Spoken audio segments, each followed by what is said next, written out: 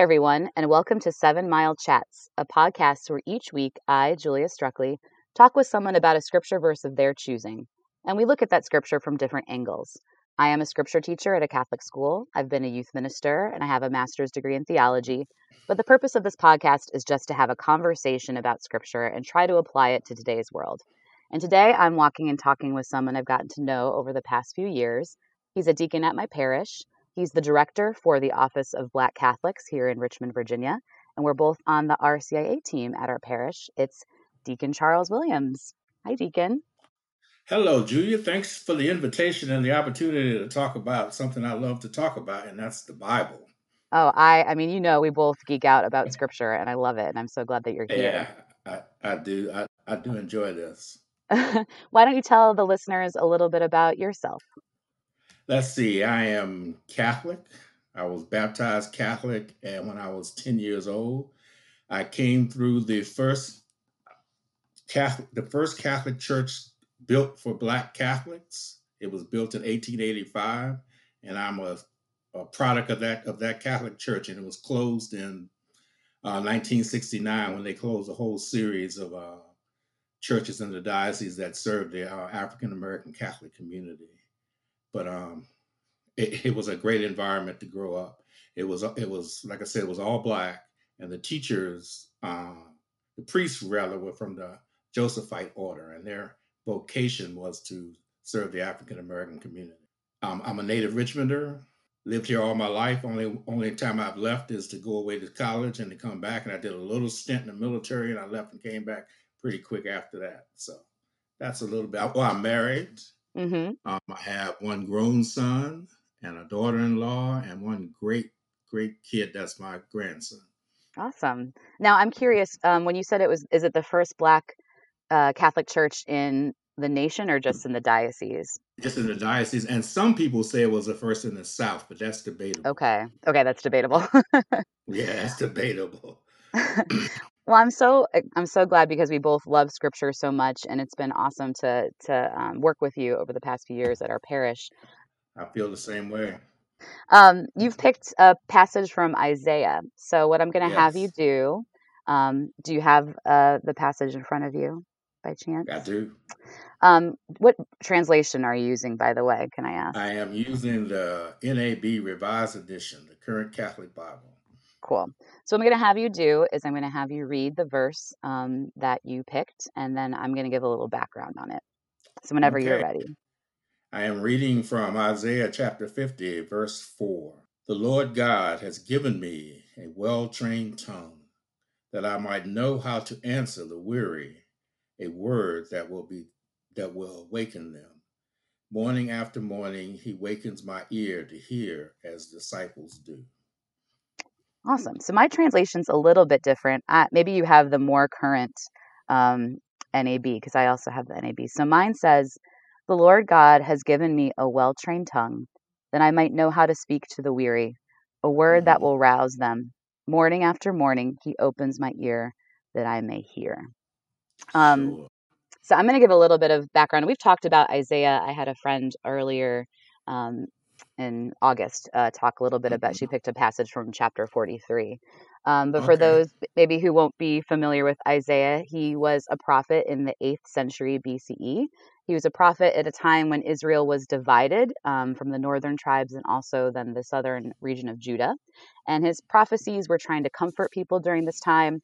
Also, he had messages of the coming Messiah, which this passage that you picked really connects to Jesus. And this whole section of Isaiah actually starts to introduce this idea of the servant of the Lord, which we understand to be Jesus. So Isaiah is foreshadowing the Savior and the Messiah, who we believe to be Jesus. And in fact, in a couple verses after the one that you've picked, it really gets into I think prefiguring the crucifixion, Mm-hmm. where like in verse 6, he's saying, "My cheeks were torn out of my beard, and my face I did not hide from insults and spitting." So this part of Isaiah really is starting to point us towards Christ. Would you say that that's accurate?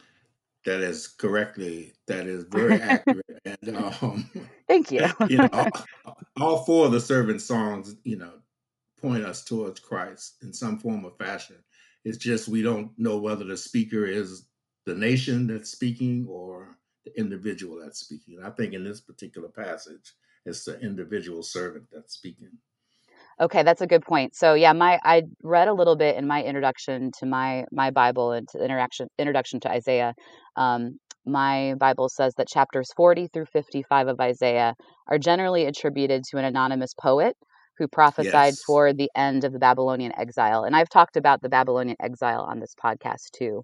Okay. So yeah, so that's my understanding of who's Yeah. speaking or And writing. and my understanding that chapter 50 is right in the middle of second Isaiah. Yes, the Isaiah, Deutero Isaiah. yeah, yeah, and this is just my personal belief, but I believe as Christ was growing up and reading the Hebrew scriptures, that he came upon these servant songs and kind of figured out this is who I'm supposed to be in life, and this is direction I'm supposed to take. I really believe he found himself in Isaiah. I remember you saying that one time at one of our nights when we were working, with Yeah, RCA candidates. I remember you saying that to me, and I had never yeah, really thought of that before, and that absolutely mhm. blows my mind to think because he was a Jewish boy brought up with scriptures.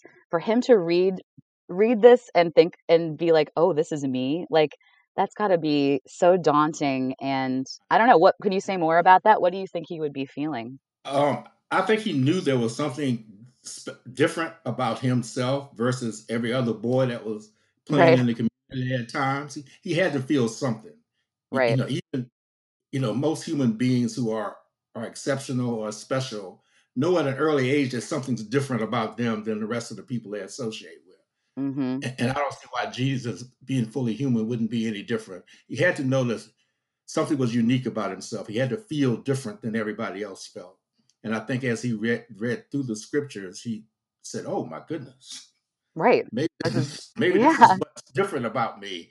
Oh man, that's it's I love that attitude to have towards this. So what made you pick this passage?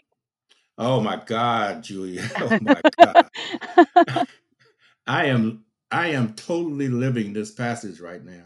As of May the 25th of this year, my ministry out of the Office for Black Catholics changed tremendously. Okay. Uh, After Floyd died, and after that woman, Amy Cooper, called the cops on this black man, I have been requested by so many groups to address the issue of race and racism and white supremacy and all those things that go with that subject matter. I have spent the months in front of people talking about race, and I felt like I spent 7 years of my life preparing for this moment. I used to live in a religious community called Richmond Hill that was Hmm. founded by a priest by the name of Reverend Ben Campbell. He's an Episcopal priest.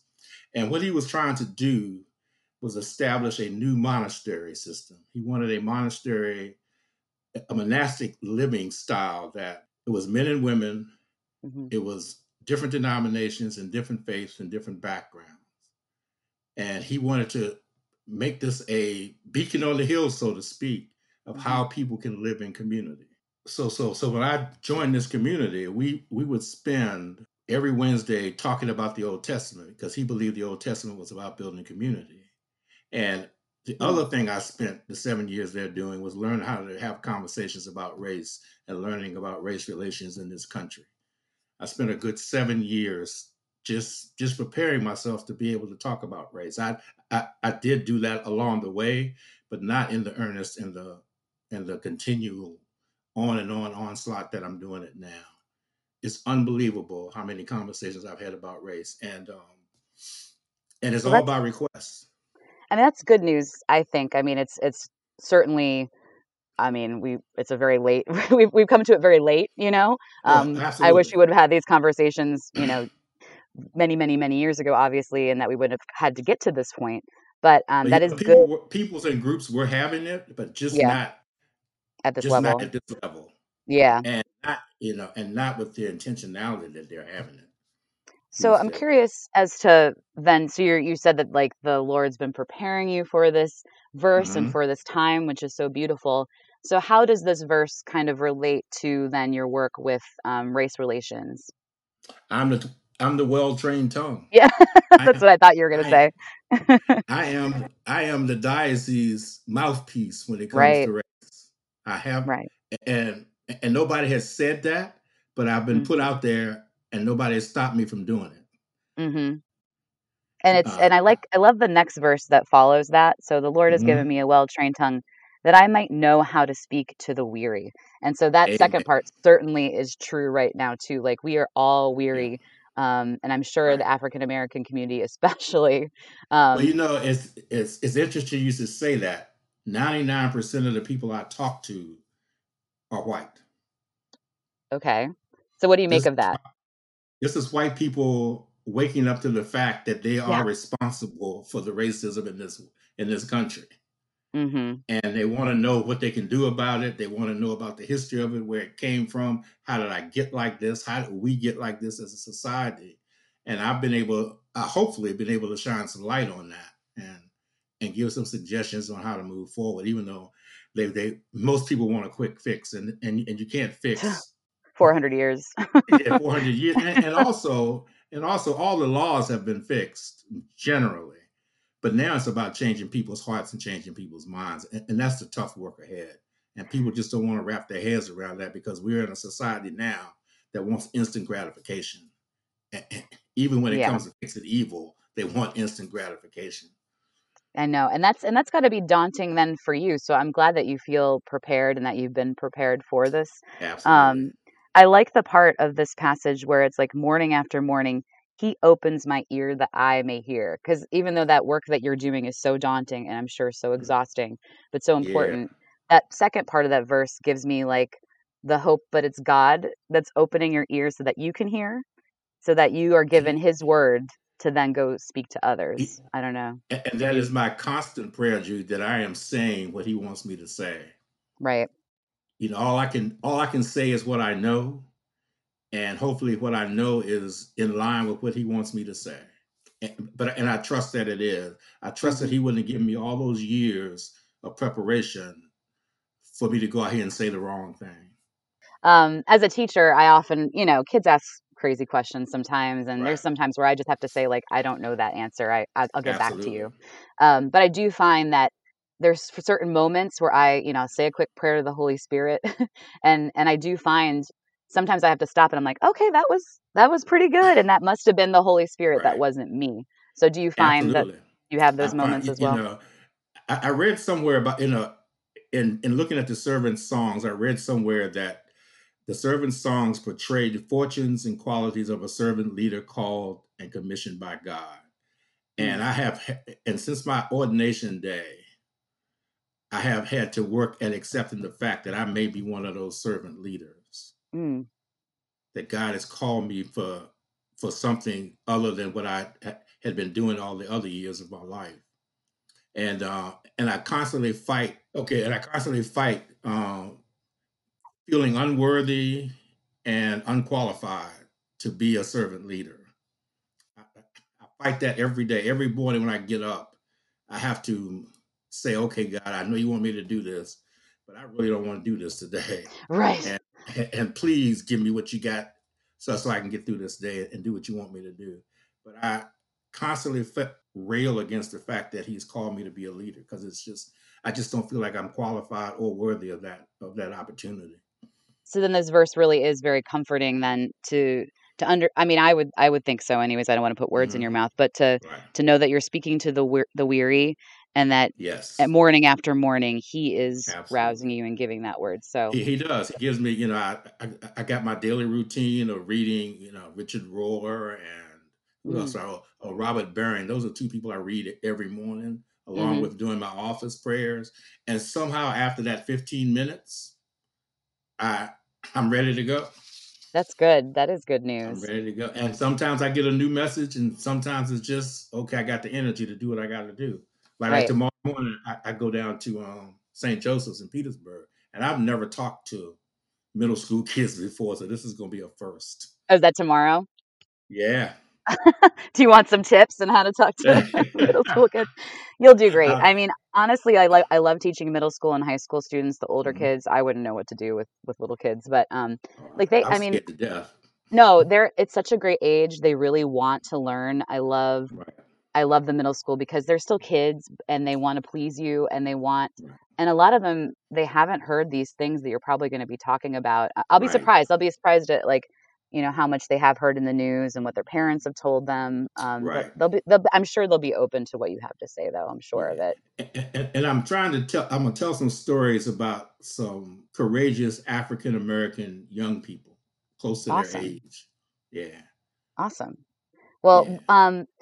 what else would you like to say about this passage or your experience? Or maybe I'm curious to hear a little bit about when you go into these communities that have requested you to speak. What are Hmm. some of the messages or advice that you can give them? Well, first thing I do is tell them they can look in the mirror. That That's enough right there.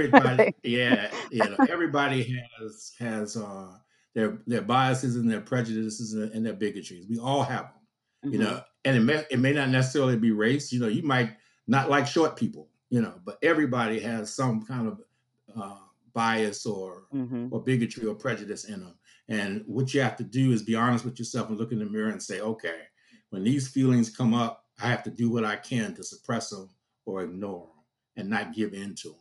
Hmm. Don't buy into the stereotypes, that kind of thing. Second Hmm. thing I tell them to do is when they're and this is the hardest thing to do really, is when you're among your peers or among other people and you hear a racial slur or a Hmm. derogatory remark about a group of people, you have to take responsibility and say, no, that is not Right. right. Right. You are wrong. Even if it's your mother, your father, your brother, you Hmm. have to have the courage to say that is wrong. And I find that's what people have the hardest time.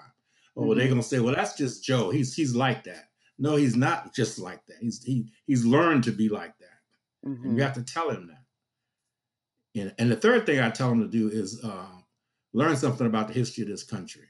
Hmm. Learn the truth about the history of this country.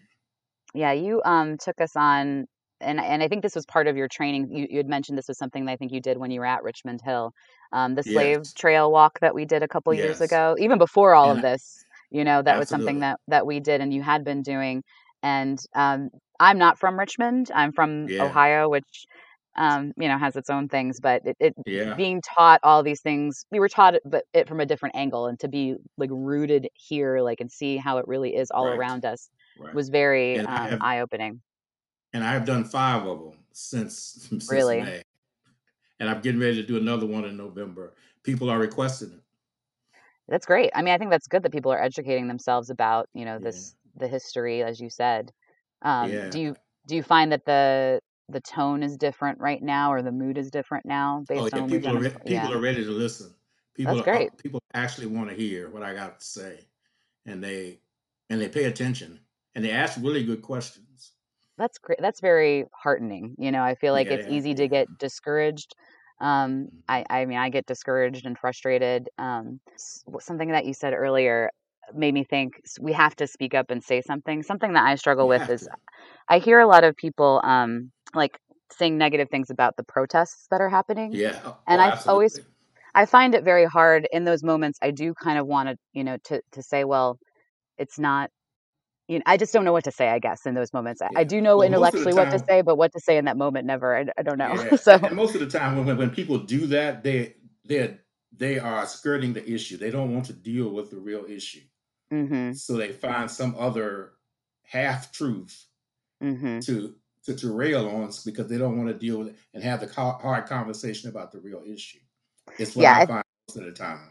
and it's so hard in those moments because I find actually, I was standing in line to go to church one day, and people were Hmm. commenting on, "Oh, isn't that terrible?" And the looking around at the spray paint and things, and Yeah, I've heard other Catholics and even priests like say that the protests are this and that and crazy and whatever. But and I don't know what to do in those moments. And you're right, yeah, it's so much a deeper issue.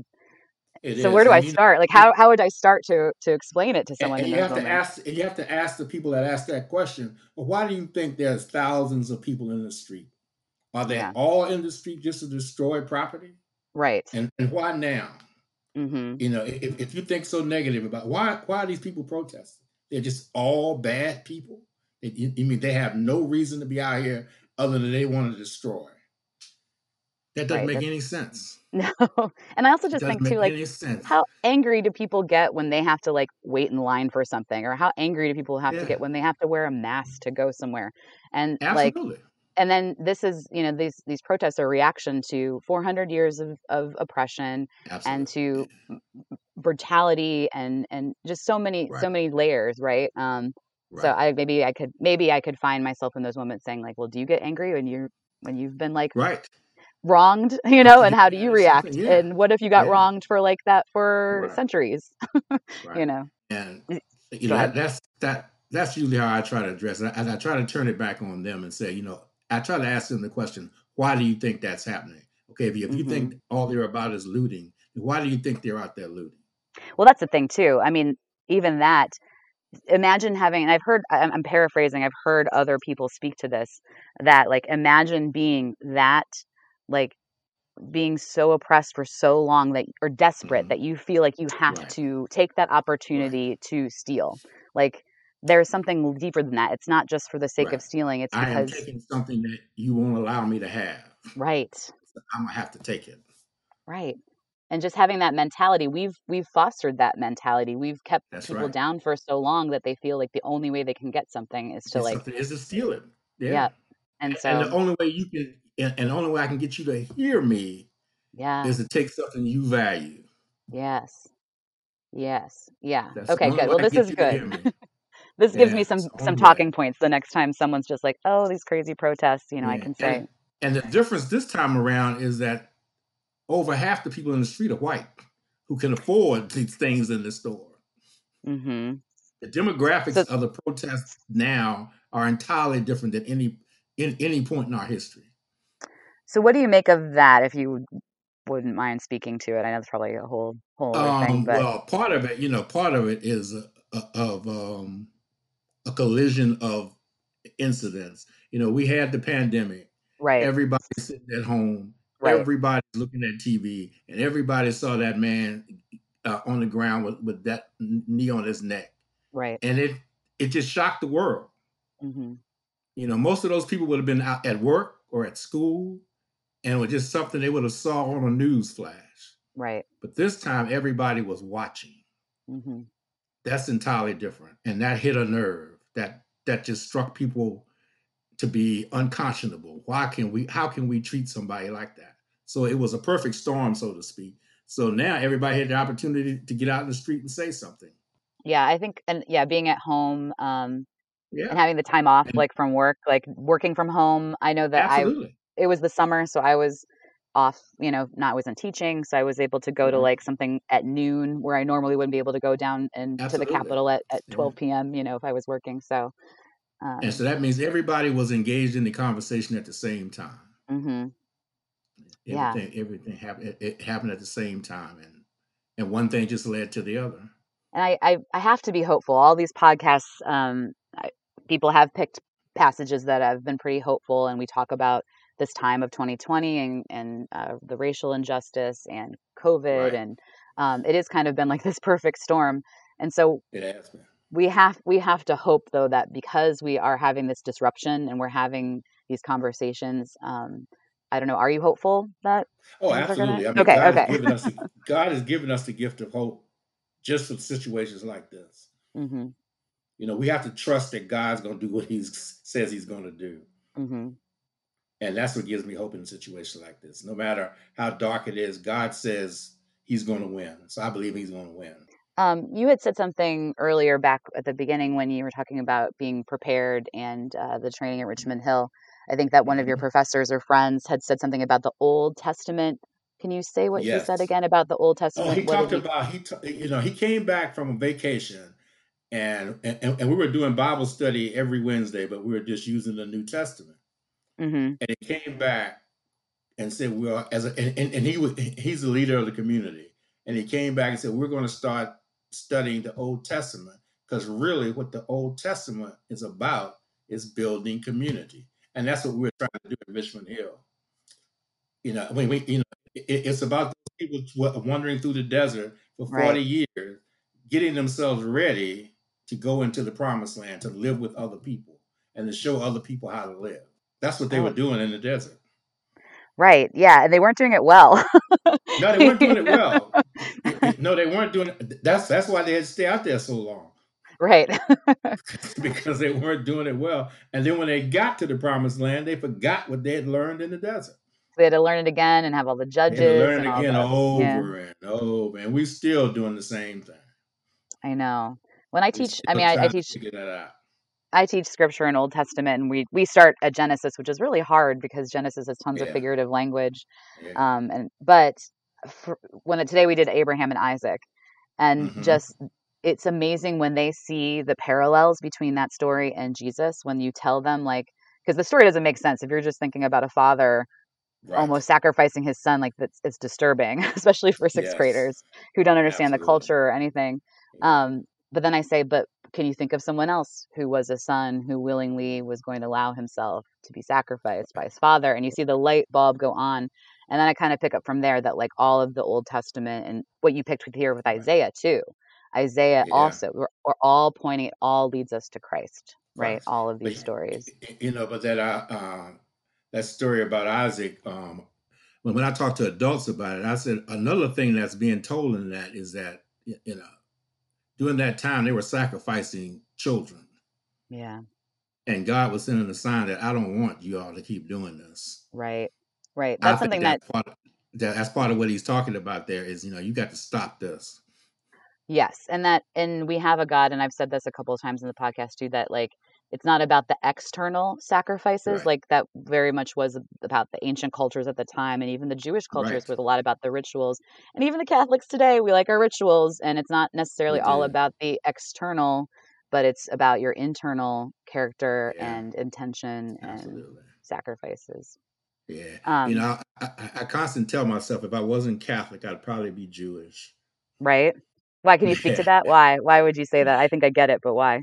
They were the first people to say yes to God. Yeah, yeah. They were in a world where, multiple gods was the way to live your life. And they were brave enough and bold enough to say, okay, God, I hear you, and I'm going to believe in this one God, and I'm going to take that chance and say you're right. Mm-hmm. And then they started to follow him. And I just think that takes a lot. That took a lot of courage. Mm-hmm. Took a lot of courage for the Israelites to say, okay, I'm on. Everybody else in the world is believing in multiple gods, but I'm going to just decide to believe in this one God, Mm-hmm. and I'm gonna roll with Yeah. it. And again, they didn't do it perfectly at first. You know, they No, definitely they had did to not. struggle with They it. They did were not. tempted a lot. Um, Yeah.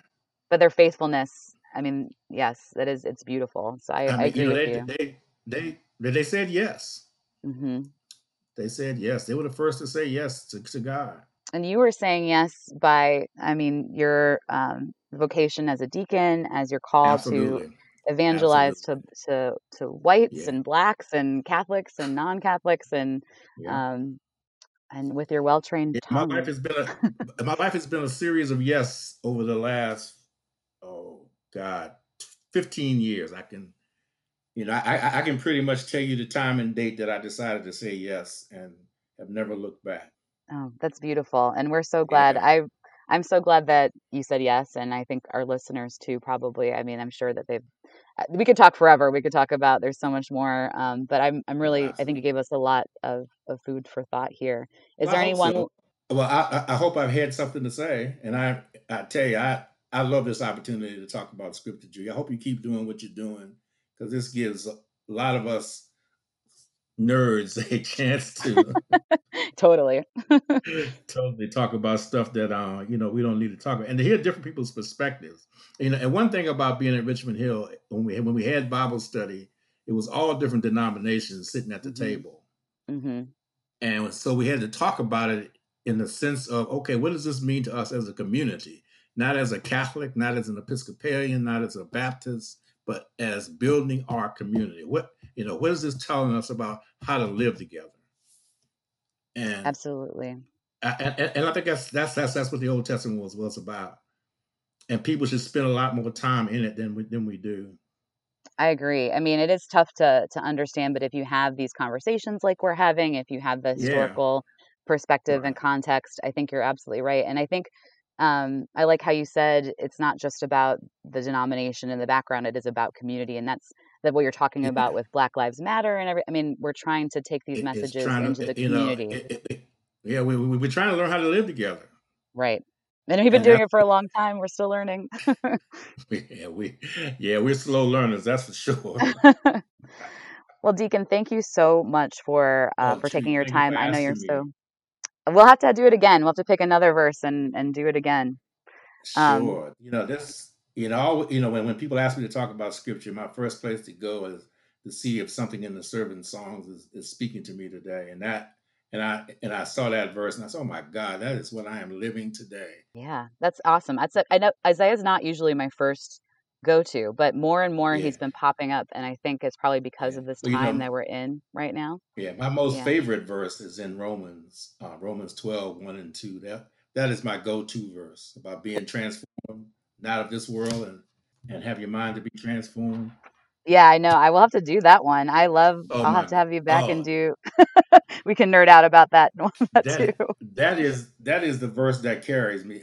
I love that whole chapter, Right. but the I do very too. first two verses, that I mean that's what God wants us to do, not see the world as the world sees itself, but as God sees it. Amen. Yeah. Romans 12, look it up, y'all, and also Isaiah's servant songs. And Yeah. if you guys want to talk scripture with me, you are welcome to find me on Instagram. My social media is 7 Mile Chats on Instagram, and then you can find me on Twitter at Miss Struckley1 if you want to talk scripture with me. And I will definitely have to have Deacon back to talk Romans or something else next time. But thank you so much, Deacon, for taking the time to speak with us Well, today. thank you so much, Julia, for inviting me. It's been a joy. I could do this all night. Yeah, we'll do it again soon. Bye, everyone.